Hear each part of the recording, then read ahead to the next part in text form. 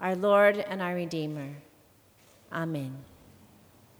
I think probably most of you know that I'm here to receive an award for the work that we do at Clergy and Laity United for Economic Justice of California.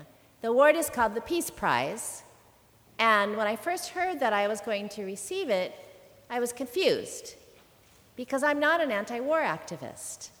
I thought they got the wrong person. And then I took a moment and I stepped back and thought about what peace means for us as Christians. Of course, the Hebrew word for peace is shalom. And shalom refers to more than the absence of conflict. It refers to the presence of harmony. The image of shalom is a family gathered around a table with enough for everyone to eat and peace between all of the members. That's why we say that there's no peace without justice. And that's why Dr. Martin Luther King Jr. said that the root of nonviolence is love. The work that we do at CLU is all about intelligent love. What is intelligent love? We've all heard the saying, if you give a person a fish, they eat for a meal. If you teach them how to fish, everyone, you know the answer, right? They eat for a lifetime. Unless, of course, they go to the fish pond and there's a wall around the fish pond. And then it doesn't matter if you know how to fish. To give a person a fish is charity, and it's good. It's love in action. To teach a person how to fish is community development, and that's very good. It's intelligent love, thoughtful love. To remove the wall around the fish pond is organizing and advocacy, and that is also intelligent love. CLU's work is systemic. But when we talk about intelligent love, we have to even take a step back beyond the fish and the fishing and the fish pond. And I want to go to the scripture, the gospel lesson we just read, to talk about the first step in intelligent love. Jesus looks at the crowds and he has compassion. Compassion is actually an English word made up of two Latin words, cum and passion. Passion means feel, and cum means with. Jesus looked at the crowds and he felt with them. He felt their pain as if it was his pain. He felt their hopes and dreams as if they were his own hopes and dreams. And that's what compelled him to give his life from a human perspective. But Jesus had to do something before he could feel that compassion. What did he have to do? He had to look. He had to really look at the crowds. He had to see what was hurting them. He had to see what they hoped for. In the language of the university, he had to do research. The first step in intelligent love is to really ask ourselves, what is happening with God's people?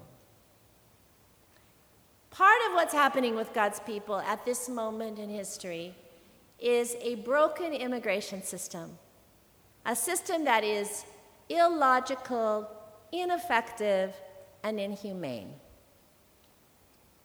I want to say something about what that means. And I want to say something about what it means through a story. This is the story of a person, a resident of Ventura County, but it's also the story of many people. It's a story that is not uncommon. And I thought that she actually might be here today, Liliana, but she's not, is she? No. So I'll tell her story, and she might even come in the middle of it. So Liliana's family comes from Mexico, and they were prosperous farmers. They farmed corn for generations. And then the North American Free Trade Agreement passed, and American agribusiness companies began selling corn in Mexico more cheaply than Liliana's family could produce it. Now, how could that be? Why is that true? Well, it's not just that American agribusiness might be more efficient, It's that American agribusiness is subsidized by our government. So there was no way, whatever Liliana's family did, there was no way that they could produce corn cheaply enough to make a profit.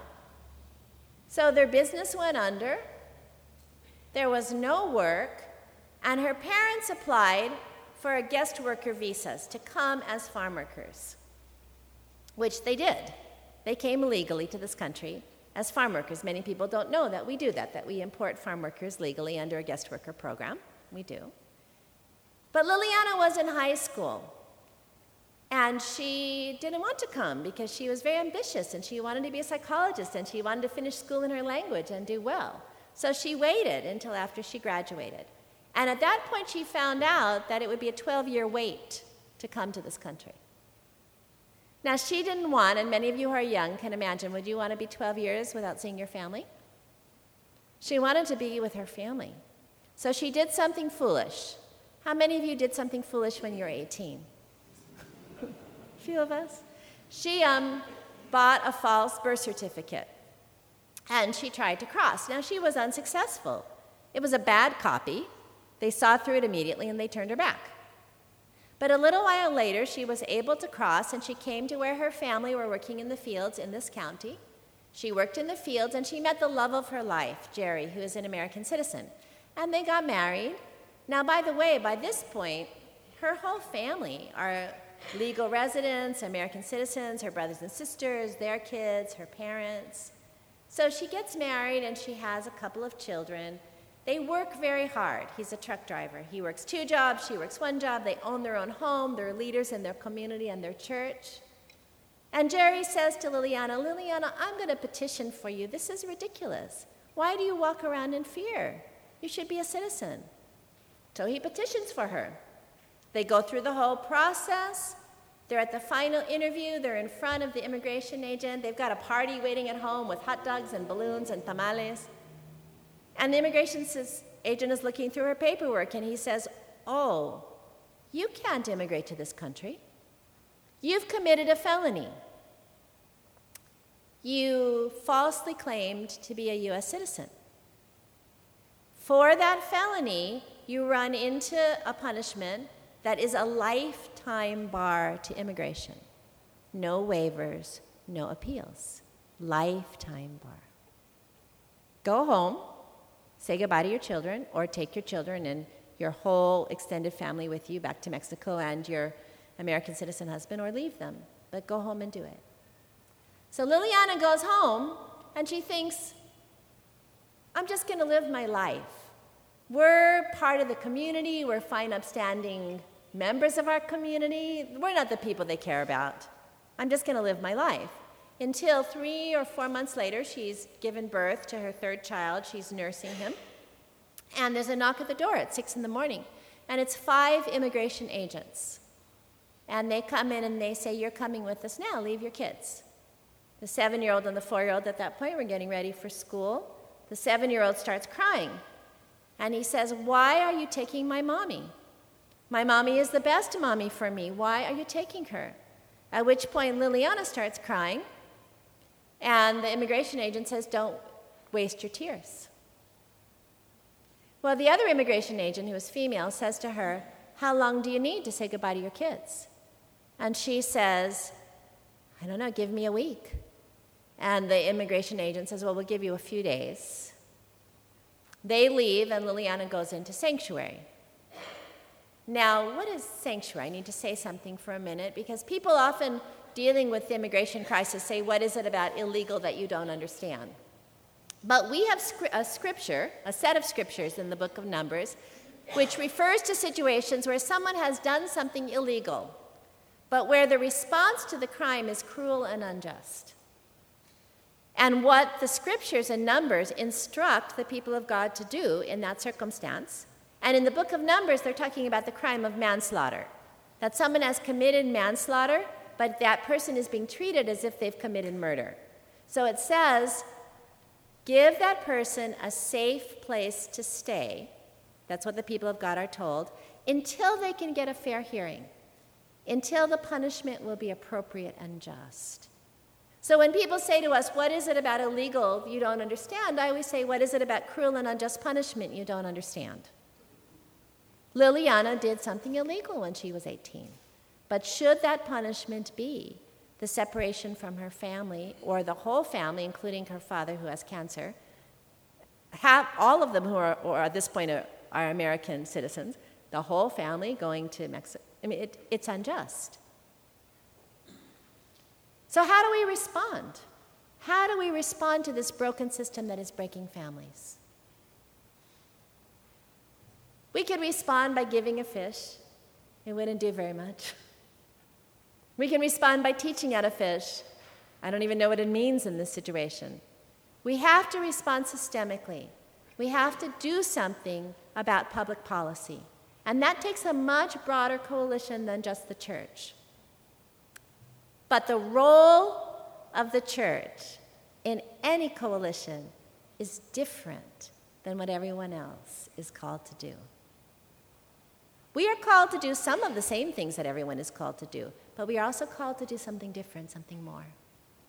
And part of what Clue specializes in, the ministry that I direct, is what that difference is. That we do faith-rooted organizing, that is about what do we bring as people of faith that no one else can bring.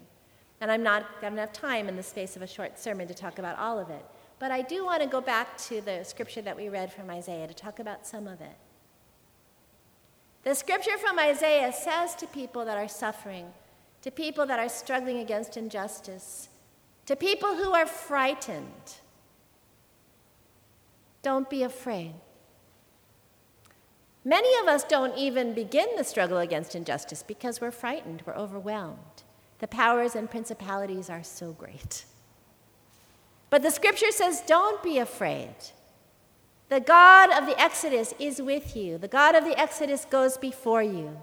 You will have enough to eat for your family. You will be free.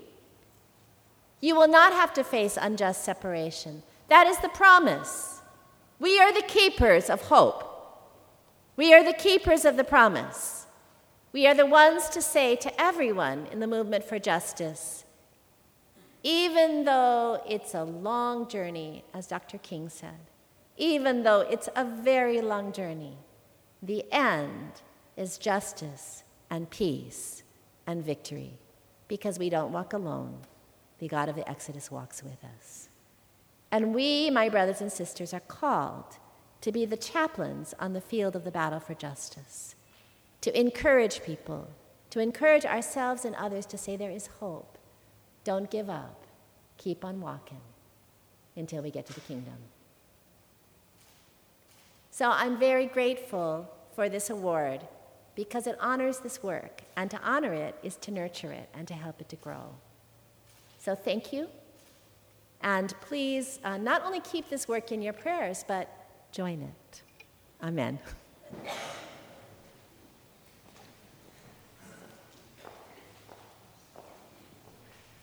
I'd like to introduce to you our president, Dr. Chris Kimball.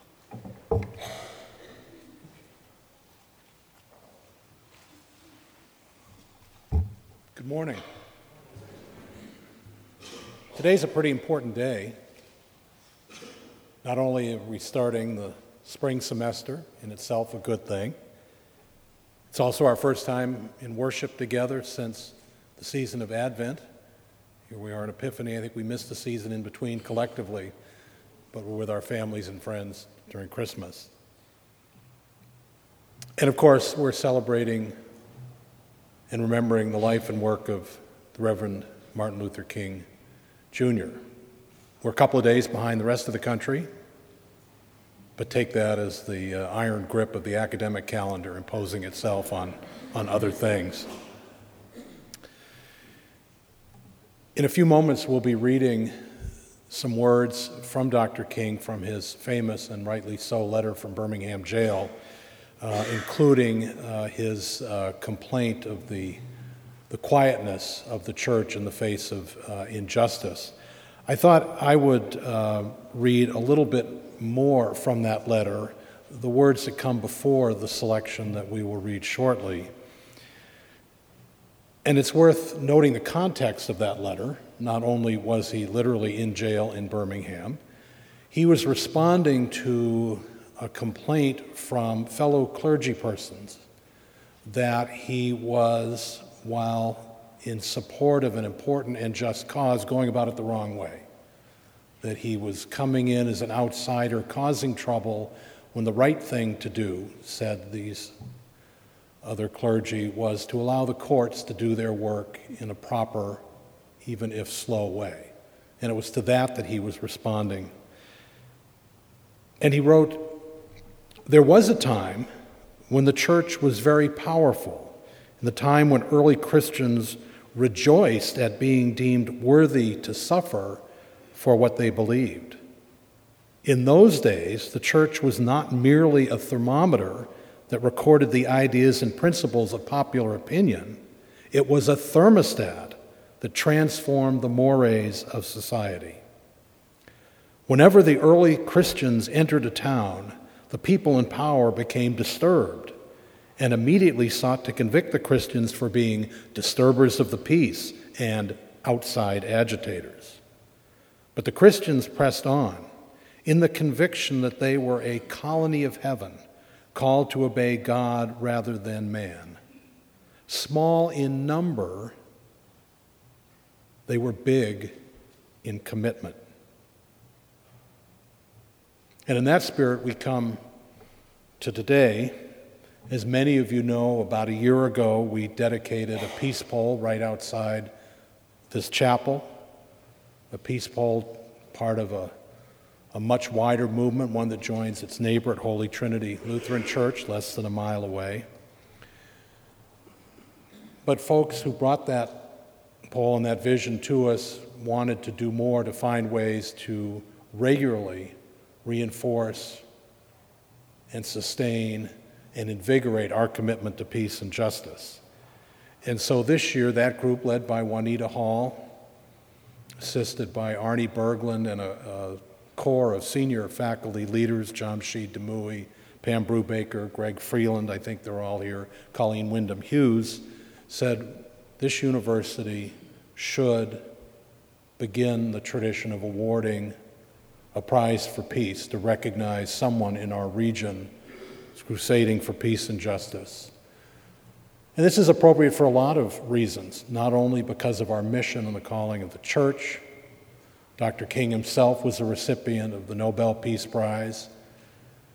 And even in our limited Scandinavian heritage, the Nobel Prize comes out of those countries, and some of our sister and brother Lutheran institutions in the Midwest have made for many years the Nobel Peace Prize a center for activities on their 5 campuses. And so this year, we're honored to give the inaugural CLU Peace Prize. I'm afraid, unlike the Golden Globes, it's not going to be a surprise. You've already met our winner and recipient, and in her words that we've just heard about her work with CLU, support of the sanctuary movement, understand why this award is so particularly appropriate. Economic injustice has been a challenge in this country since the beginning. Issues around immigration have changed over time. It was the 20th century that introduced even the notion of illegal immigration.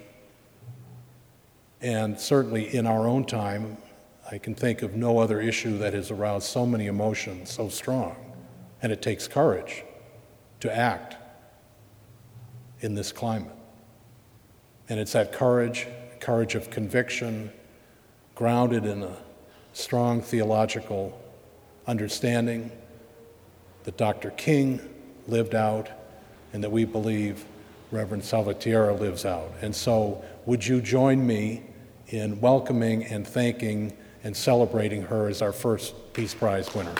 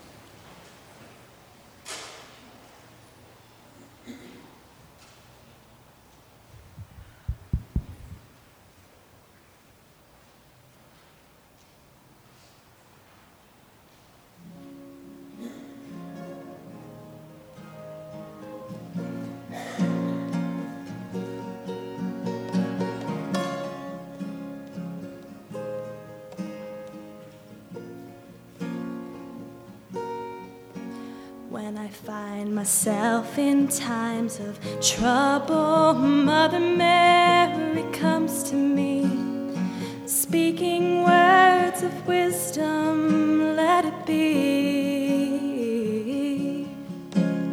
And in my hour of darkness, she is standing right in front of me, speaking words of wisdom, let it be,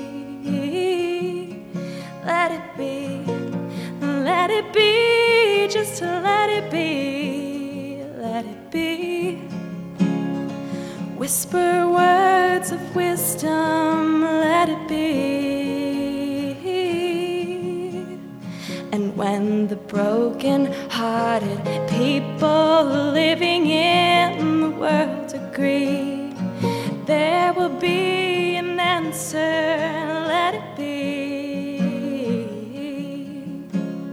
For though they may be parted, there is still a chance that they will see. There will be an answer, let it be.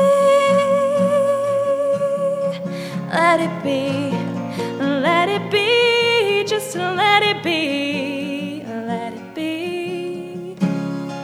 There will be an answer, let it be,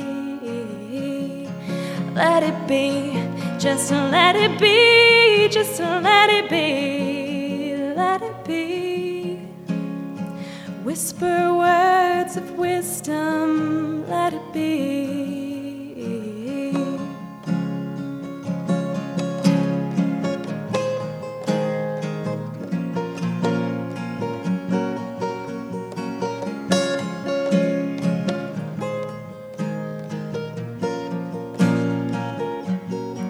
Let it be, just let it be, just let it be, let it be. Whisper words of wisdom, let it be. And when the night is cloudy, there is still a light that shines on me. Shine until tomorrow, let it be.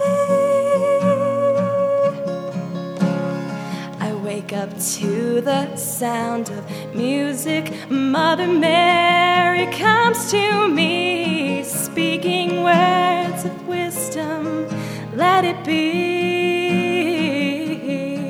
let it be, just let it be, just let it be, let it be. There will be an answer, let it be. Let it be, just let it be, just let it be, let it be. Whisper words of wisdom, let it be.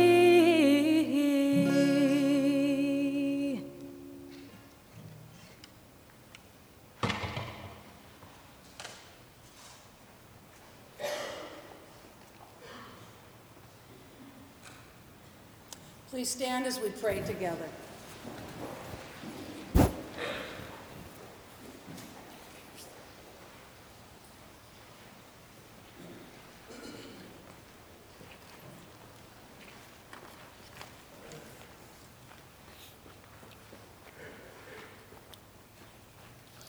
We remember the conviction of Martin Luther King Jr. that freedom is never voluntarily given by the oppressor. It must be demanded by the oppressed. Therefore, let us pray for courage and determination by those who are oppressed. We remember Dr. Martin Luther King Jr.'s warning that a negative peace is the absence of tension, is less than a positive peace, which is the presence of justice. Therefore, let us pray for those who work for peace in our world, may cry out first for justice. We remember Martin Luther King Jr.'s insight that injustice anywhere is a threat to justice everywhere.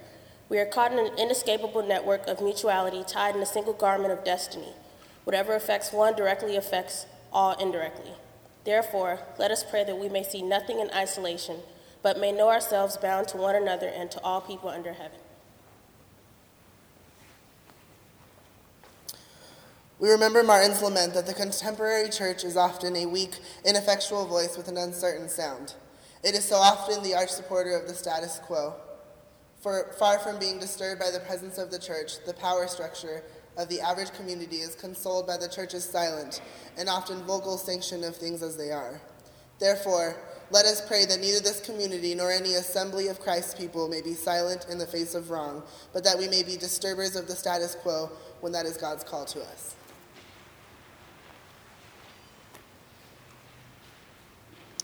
We remember Martin Luther King Jr.'s hope that dark clouds of racial prejudice will soon pass away and the deep fog of misunderstanding will be lifted from our fear-drenched communities. And in some not-so-distant tomorrow, the radiant stars of love and brotherhood will shine over our great nation with all their scintillating beauty. Therefore, in faith, let us commend ourselves in our work for justice to the goodness of Almighty God. When we let freedom ring, when we let it ring from every village and hamlet, from every city and state, we will be able to speed up that day when all God's children, black men and white men, Jews and Gentiles, Protestants and Catholics, will be able to join hands and sing that old Negro spiritual, free at last, free at last. Thank God Almighty, we are free at last.